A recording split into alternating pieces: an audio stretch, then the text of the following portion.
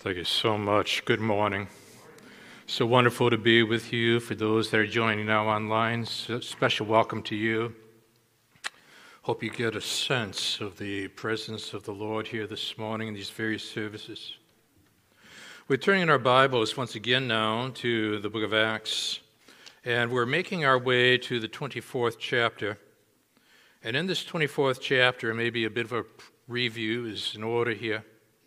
For you see, what the Apostle Paul has experienced now is that he has stood before the governor of Caesarea, named Felix. He has listened to his accusers. There's false accusations.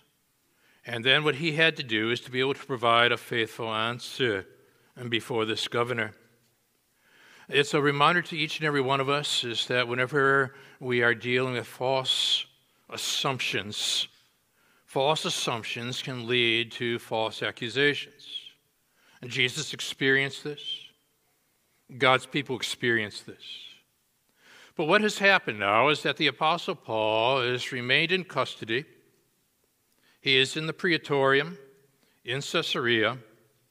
Roman government has gotten involved in this process. And what I'm going to want to do with you this morning is to explore this whole subject of how believers can exercise significant influence on civil government in times such as these. The Apostle Paul serves an extraordinary model as to how you can go about doing that. And you don't have to wait until the elections to do it. The Apostle Paul demonstrates the ability to be able to reason with governmental officials in the in-between times of life. And that's what I want to explore with you this morning as we now pick it up on this in Acts chapter 24. And we're looking now at verse 22 and down through verse 27. And here Luke the physician pens these words. But Felix, having a rather accurate knowledge of the way, put them off, saying, When Lysias the tribune comes down, I will decide your case. And then he gave orders to the centurion that he should be kept in custody, but have some liberty, and that none of his friends should be prevented from attending to his needs. Well, after some days, Felix came with his wife Drusilla, who was Jewish. And he sent for Paul and heard him speak about faith in Christ Jesus. And as he reasoned about righteousness and self-control, on the coming judgment, Felix was alarmed and said, Go away for the present. When I get an opportunity, I'll summon you. At the same time, he hoped that money would be given him by Paul. So he sent for him often, conversed with him. And when 2 years had elapsed, Felix was succeeded by Porcius Festus. Desiring to do the Jews a favor, Felix left Paul in prison. Before we go to prayer, a word on that last phrase. For you see, Felix was known for being heavy-handed against Jewish uprisings. And so they reported, many Jews did, to Rome the fact that they thought that this governor was ineffective, and furthermore, they had issues with him. And so he was on the hot seat. And so that last verse gives you the impression then that he was trying to do the Jews a favor so that at that point then he would be able to maintain his governorship. That's the history behind that last verse as we look to our Lord now in prayer. And our Father, what we want to do is to be able to explore your word. Today, you've given us the theme of how believers can exercise significant influence on civil government. And you give us the example of the Apostle Paul and his discussions with the governor Felix. So help us to be able to glean the insights that we need here to be effective, so that we can not only be the light, but also sought. In other words, as Jesus would have put it, in such a way, Father, that we are going to have impact, revealing truth to this world and restraining evil in this world, light and salt. So now, Father, you know the needs here. You know the struggles. The person that will be watching either right now or in the coming days online, in the aloneness of their setting. Maybe it's been hard. Maybe they feel so disconnected. Struggles. Those in the services today, Father, can feel the same way. You can be alone and not be lonely. But it's also very possible, Father,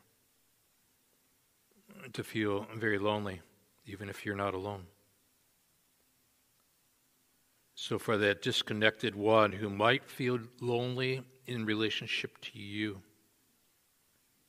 there's been a gap, distance. Remind them that the cross of Jesus Christ has both a vertical and horizontal dimension attached to it. And you've got a way of reaching out and reaching in, meeting us at a point of need. So, Father, for that loved one, that friend, that family member who seems so distant from you right now, occasionally during this teaching, may we find ourselves pausing and offering a succinct prayer to you, that you break into that heart, that soul, that mind. Stir them like Felix was stirred. But in our prayers, we're praying that they would come to know you. So, Father, these moments are important. We're dealing with ultimate issues, eternal truths. Warm these hearts, engage these minds, shape these wills. As again now, Father, we've come here to see Jesus and Him only. And we're praying these things again now in Jesus' name. Amen. Well, come with me now to the Praetorium, where we're going to go into the procurator's palace, and we're going to explore the setting where the Apostle Paul was being held in custody. And while there, allow for this story to begin to float through your mind as you're thinking not only about the way in which Felix would influence the governorship of Felix. Think about the various ways in the states in which believers can likewise impact people who are in positions of governmental authority. For reading through, once again, Billy Graham's book, Just As I Am, his autobiography, he writes, with regard to LBJ, Lyndon Baines Johnson, former President of the United States. In 1971, when the Texas legislature passed a resolution inviting us to hold a crusade in Austin, Texas, that was to be held in 73, while they were in session, LBJ wrote to me and that he and Lady Bird were planning to be with us. Not at the Austin Crusade, which never did take place, but at the Dallas Crusade later that year. I want to endorse that resolution, he added. And if you are able to accept, you'll hear me saying amen from the front row at Memorial Stadium. Interestingly, LBJ's grandfather was a professor of biblical studies at Baylor. And Graham knew it. And it's important to be able to understand backgrounds of people when you are ministering effectively. Now, I knew he wasn't a saint, and when I spoke warmly about his spiritual convictions, I was not forgetting his inconsistencies, but now the following words captured my attention. Did the president intimidate me? Maybe just the opposite. I think I intimidated him. He liked having me around for personal as well as political reasons. But I did not avoid taking issue with him or probing his soul whenever I thought it was necessary. At a gathering of police chiefs in Kansas City in September of '67, for example, I was present to hear his address. That evening, when I spoke at our crusade meeting in the municipal stadium, I said I disagreed with some of the things he had said that morning. And I went on to say, I'm going to tell you what the Bible teaches. And oh, did the media pick up on that one in a hurry. I was setting the president straight, in public at that. And the president phoned me the next day. What's the matter with you? He grumbled, and then shouted, I thought you were my friend. I am, I replied. But I can't always agree with everything you say. He changed the subject and never brought it up again. What we find here now is the fourth defense of the faith that's described in Acts 22 through 26 with regard to the way in which the Apostle Paul is speaking and testifying and offering insight as to the risen Savior, Jesus Christ. What you and I have to bear in mind is that he is a representative of uppercase government, God. And he is representing God to lowercase authority, government, in this case, Felix. And what I want to do is to explore the way in which the Apostle Paul, this brilliant rabbi, who is also a Roman citizen, is able to exercise significant influence here on civil government in a way that will cause people to think, process, and deal with issues at hand. Because his model should be a model for you and should be a model for me as well. So what I want to do now with you this morning in these 6 or so verses is to simply draw out 3 significant obstacles that we are going to have to overcome to be able to have this kind of influence that Paul is demonstrating. And the first comes out of verses 22 and 23, and we're going to put it like this, that as Christians, if you know Jesus Christ as your Lord and Savior, Christians can exercise significant influence on civil government, number 1, even when personal liberties are being restricted. And Paul's liberties are being restricted. He's got his accusers, his false accusation. He has addressed false accusations, you see, with faithful answers in the court of law, as now secular government is involved. And so you pick it up now in verse 22. And I want you to ponder the way in which God has sovereignly positioned Felix and with whom Felix is married for a time such as this. But Felix, after hearing this account of the resurrection of the dead in the prior verse of verse 21, but Felix, having a rather accurate knowledge of the way, put them off, saying, when Lysias the tribune comes, I will decide your case. Now, I want you to think about this with me for just a second. We're told here that Felix has a rather accurate knowledge of the way. Doesn't say he's got full accurate knowledge of the way, but he's got a rather accurate knowledge of the way. In other words, he is politically and he is religiously acquainted with the one who is known as the way, the truth, the life. No one comes to the Father, you see, but through Jesus Christ. True then, true now, always will be true. Furthermore, for the sixth time in the book of Acts, God's people, those who put faith and trust in Yeshua, Jesus, are referred to as the way. So as people of the way, we are committed to the one who is the way. And that's why, again, Isaiah, 8 centuries prior to Jesus Christ, would pen these words prophetically. A voice cries in the wilderness, prepare the way of the Lord.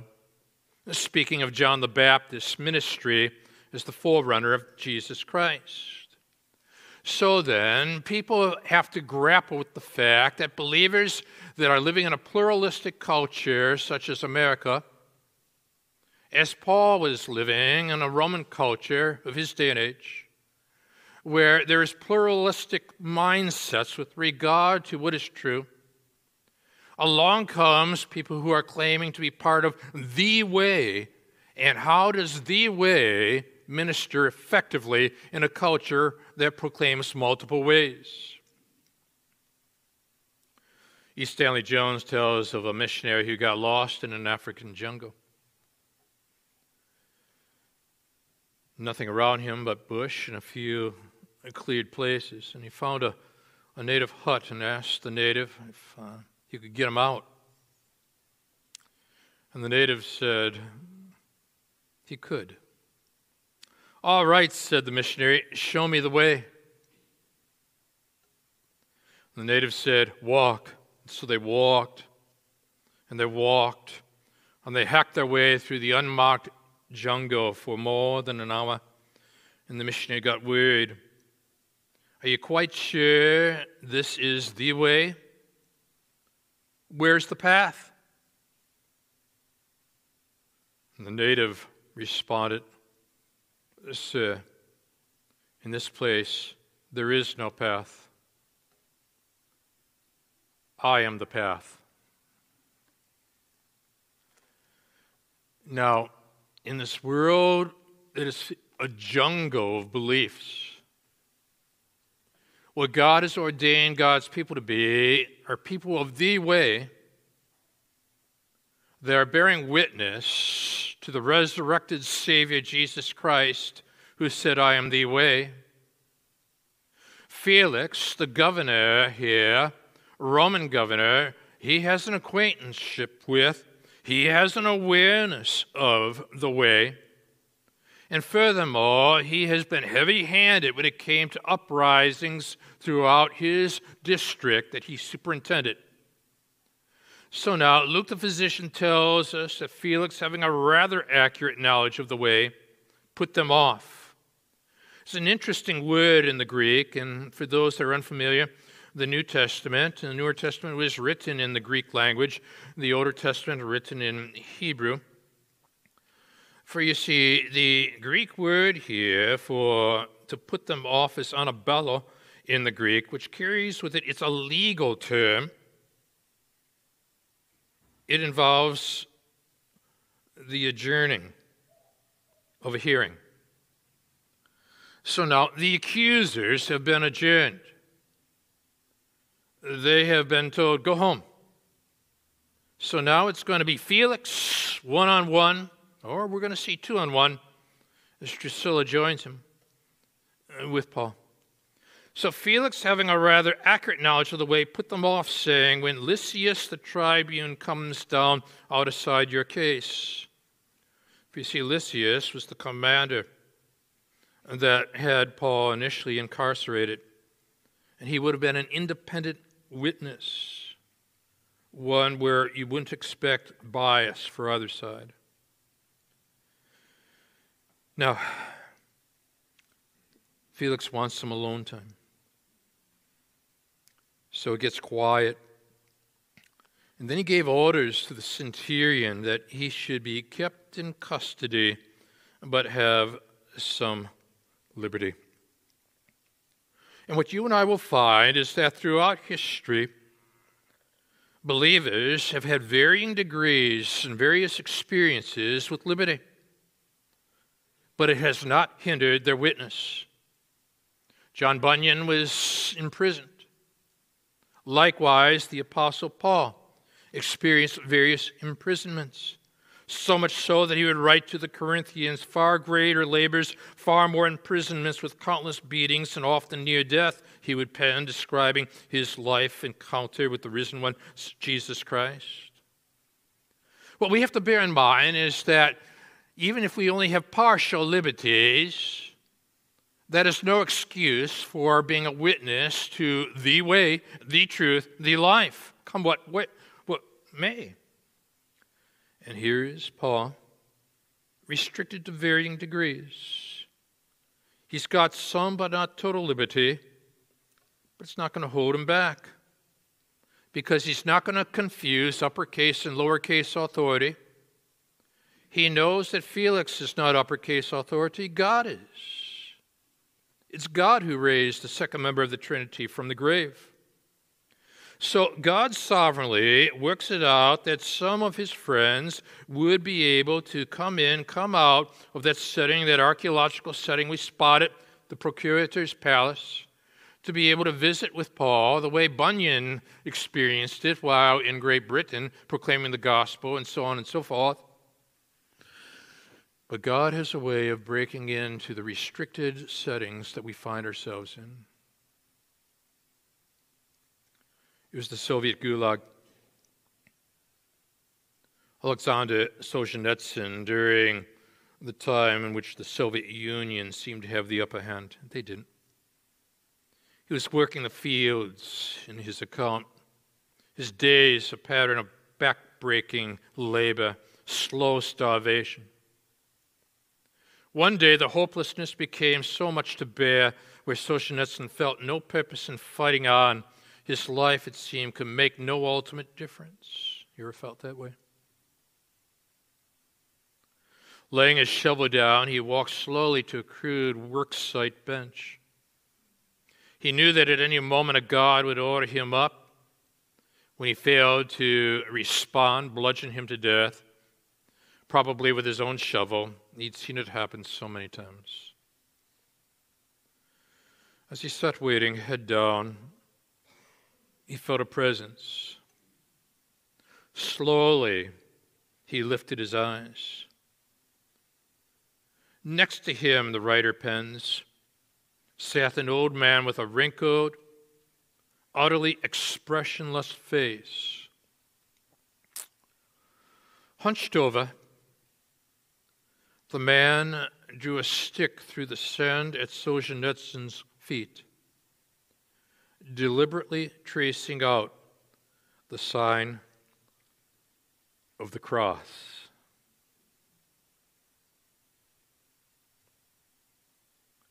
Solzhenitsyn was not alone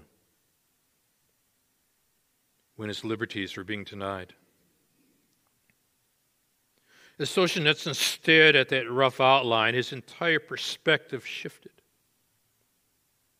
He knew he was merely one man against the Soviet Empire, yet in that moment he also knew that the hope of all humankind was represented by that simple cross, its power. Anything was possible. Solzhenitsyn got back up, picked up his shovel, went back to the work, not knowing that his writings on truth and freedom would one day shake the entire globe. He would write a 3-volume work I have in our living room, The Gulag Archipelago. Joseph was in prison, but there was a presence there. God was with him. Daniel was in prison. But then again, when you look at your insert this week, we pen the thought that Daniel, who was a Jewish exile in Babylon, would be able to say this to King Nebuchadnezzar, "Therefore, O king, let my counsel be acceptable to you. Break off your sins by practicing righteousness, your iniquities by showing mercy to the oppressed, that there may perhaps be a lengthening of your prosperity. In Daniel 4, in verse 27, he would say that to the ruler of Babylon. He offers us then a model of how to exercise influence on civil government, even when personal liberties are being restricted. Solzhenitsyn models it. Bunyan modeled it. Paul models it. So let's not so much bemoan the restrictions as be able to embrace the opportunities and communicate the way to people that are looking carefully as to whether or not there is meaning, ultimate meaning to life. Now, out of verses 22 and 23, we saw the first obstacle. Personal liberties are being restricted. I still have opportunity to exercise significant influence on civil government. He does it in his incarcerated state. But now you and I are given the opportunity to be able to see here now a second obstacle that you and I need to overcome. That second of all, Christians can exercise significant influence on civil government even when essential truths are being avoided. In other words, when your legislators, when your governors, when the various people that confuse lowercase and uppercase authority are being challenged by the truths of God's Word, when God's Word is being taught, don't be surprised like an LBJ at a moment with Billy Graham wants to create a sense of distance, but there's a tension because at the same time there will be a back and forth as there was with him, so there is in this text, because notice now you're up to verse 24. And in verse 24, after some days, now we don't know how many days are some days at this point. All we know is that Paul is still in captivity, Roman captivity. And Felix, the governor, he's got this wife by the name of Drusilla, and this is no accident in time. This is an appointment with time because, you see, Drusilla is Jewish. Is this where Felix is becoming increasingly aware of the people known as the Way? What is it about Drusilla that would allow for her to be able to talk about these people at great length? It has to do with her father. Her father, you see, was Herod Agrippa the First. And where did we encounter Herod Agrippa the First? In Acts chapter 12, we had read about that time Herod the king laid violent hands on some who belonged to the church. He killed James, the brother of John, with a sword. And when he saw that it pleased the Jews, he proceeded to arrest Peter also. Now, that was her dad. And now she's got awareness that she can bring to Felix. Because just as her dad was challenged by the Jewish issue, so now we find likewise in this account is that Felix is being challenged by the Jewish issue, bearing in mind what we talked about, that he has been reported by the Jews to Rome with regard to the lack of ability and authority in his work as governor. And so now, as we saw, Paul's got his friends. In 23, there's a coming, there's a going. None of his friends should be prevented from attending to his needs. They're probably bringing him his food. Hummus, probably. Hummus. When you go to Israel, you get hummus, and you get hummus, and you get more hummus. It's a gastrointestinal crisis waiting to happen.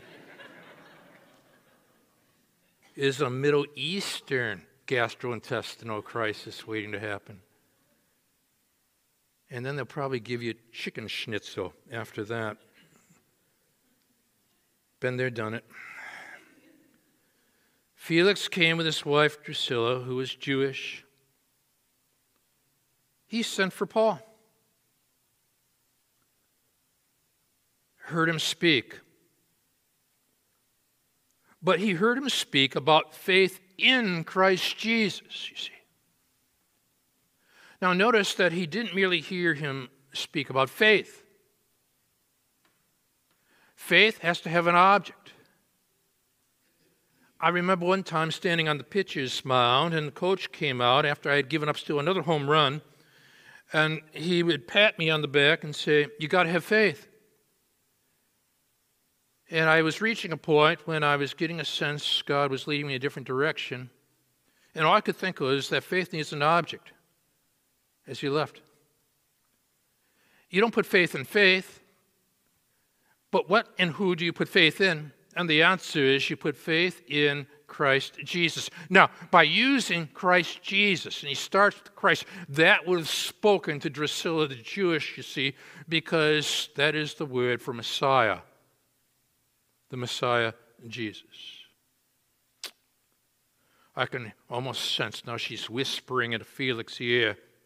Felix is whispering into her ear, back and forth as they're eating their hummus. And in the midst of it all here at this point, what we find is that as he has spoken about faith in Christ Jesus, notice how he goes about doing it. You're up to verse 25. He reasoned. The Greek word here to reason is dialegmai, dialogue.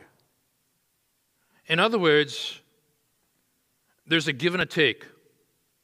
Paul says something, Felix responds. Felix says something, Paul responds. This is not monologue. This is dialogue.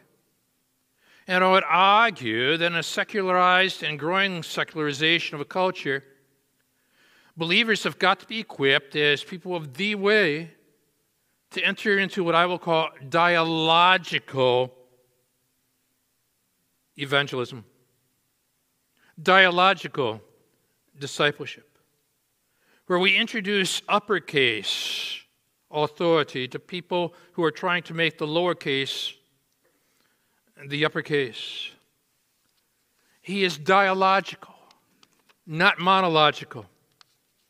He's not going to talk, and Felix is going to have to listen. What he shows Felix is that he's interested in Felix. He wants to know Felix at a personal level as well as a policy level. And what does he do? Draws out three significant aspects of his reasoning. He reasons, number one, in verse 25, about righteousness. Paul would write to the Romans about justification by faith alone. And justification carries with the idea to be declared righteous, which is a legal term. And Paul's in the midst of a legal hearing. Self-control. He would pen thoughts about that in Galatians 5, verses 22 and 23.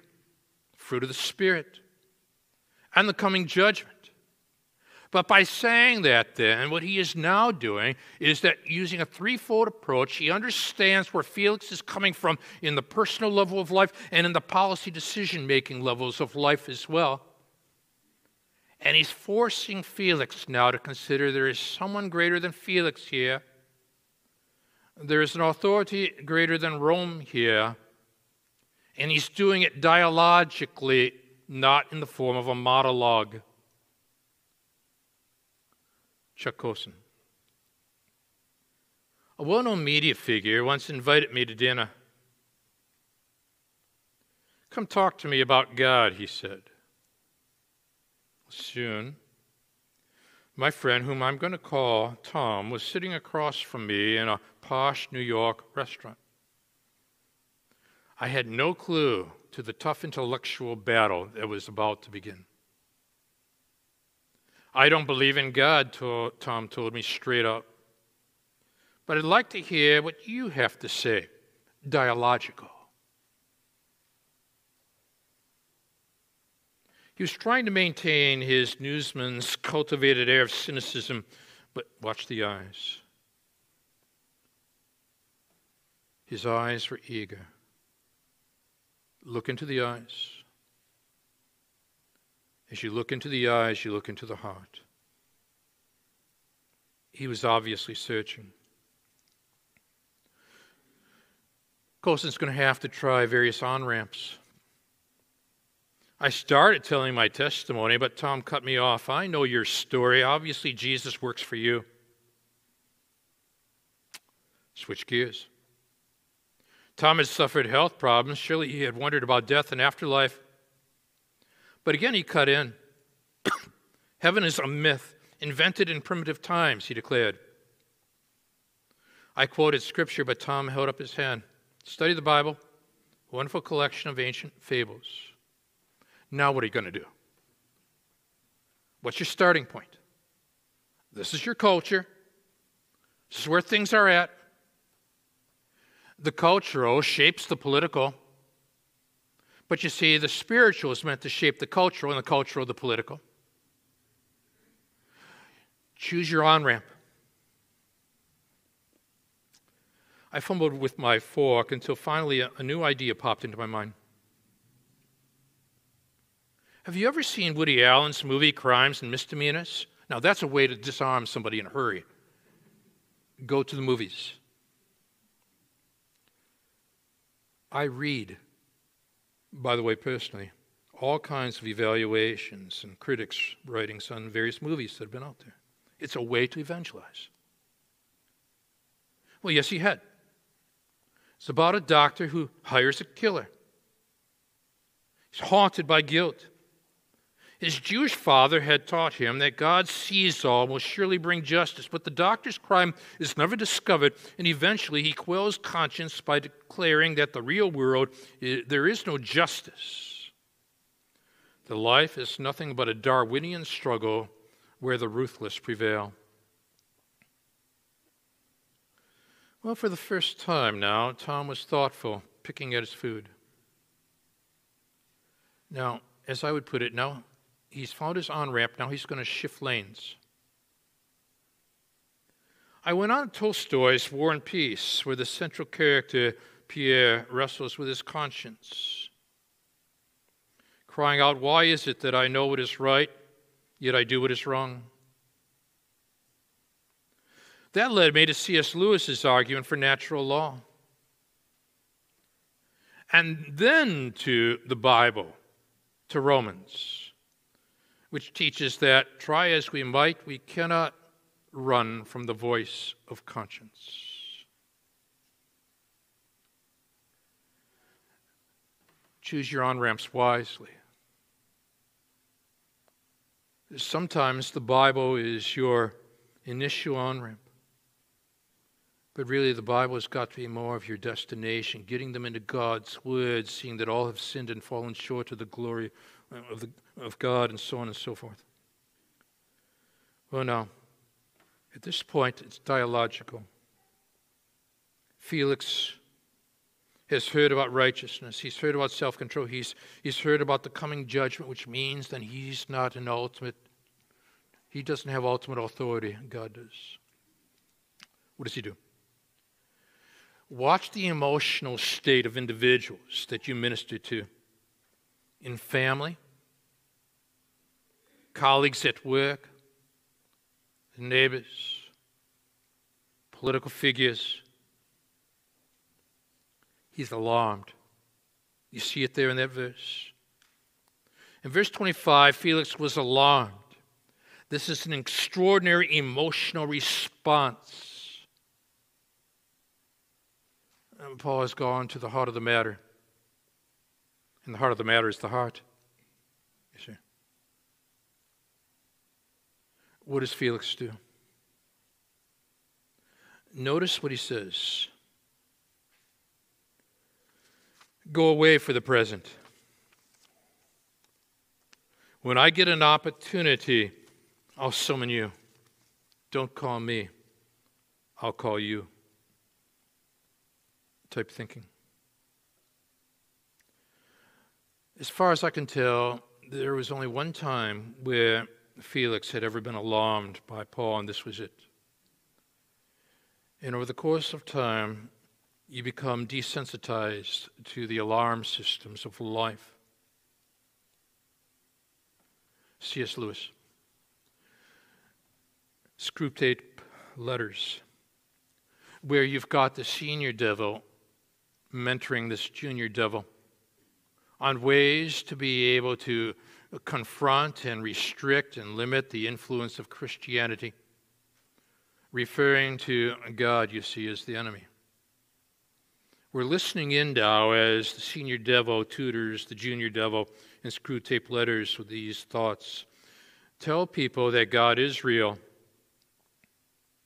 Tell them that they should have faith in him. Notice he never mentions Jesus' name. Tell them that the gospel is true and that he died to save them from their sins. But then tell them there is no hurry.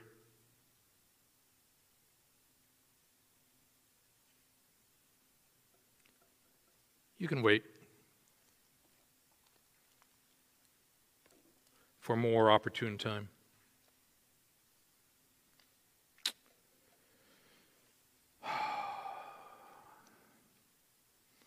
Christians can exercise significant influence on civil government,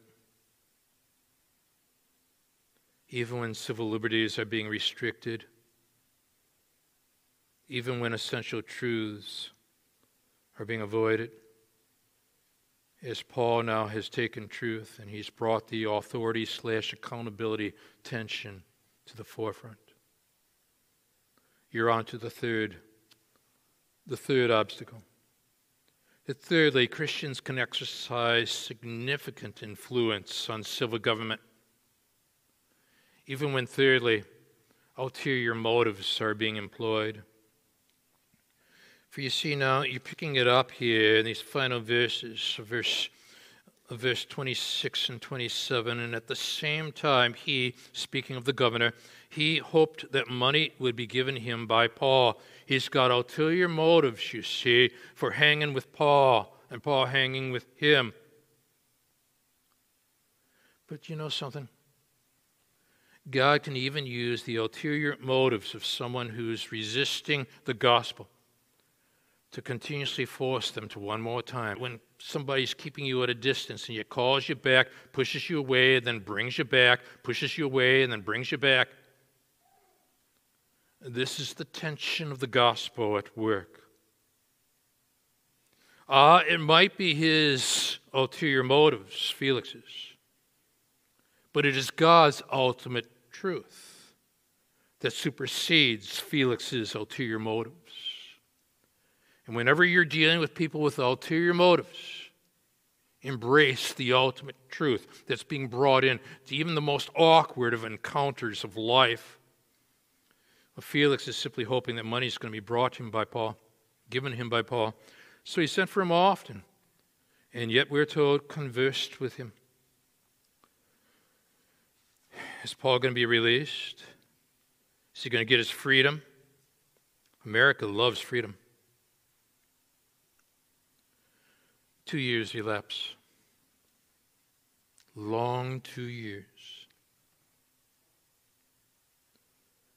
Joseph had been imprisoned.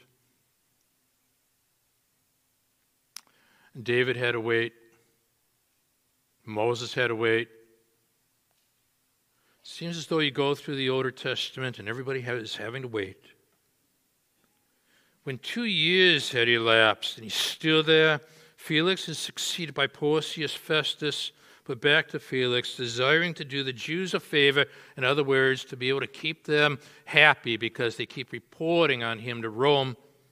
Felix left Paul in prison. And I thought about that. And when you begin to ponder the significance of this and what it is that God is doing, consider the waiting room of life.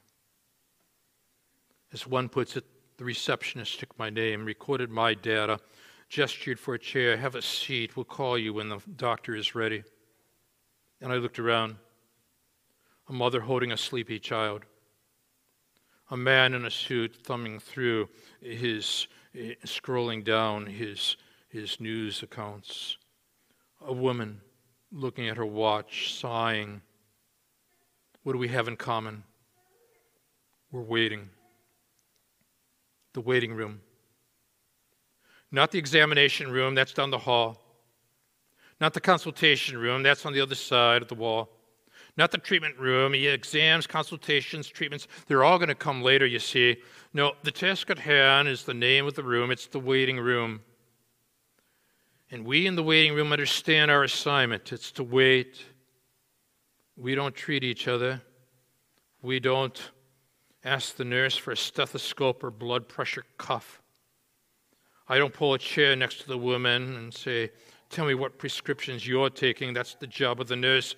My job is to wait. And then I came across this by Ben Patterson in his book, Waiting. This man's persistence when common sense says give up. It says belief when there is no present evidence to back it up. Faith is forged in delay. Character is forged in delay. The forge is the gap between the promise and the fulfillment.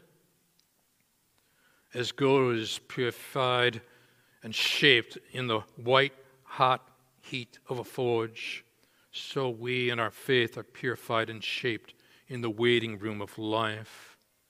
And I thought about that because as my former pastor, Erwin Lutzer, who succeeded Warren Wiersbe at the Moody Church, once put it,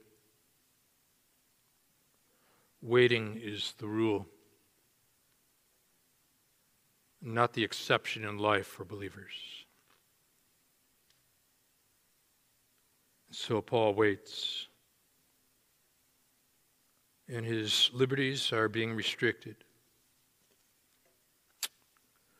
There is this coming and going with Felix, but he is continuously reasoning things through.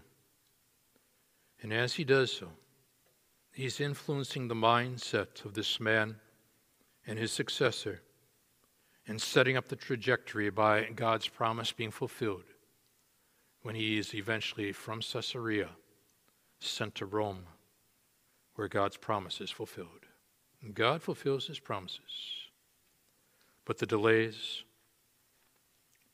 they're part of the design for his glory. Let's stand together.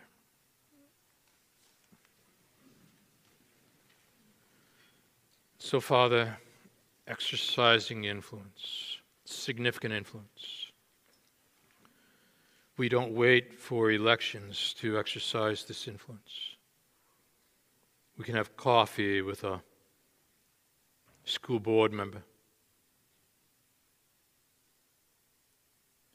We can spend time with an alderman, get to know a mayor from the various towns that this congregation is represented by. Through it all, Father, what we've got to bear in mind is that we have put our faith and trust in the one who is uppercase authority.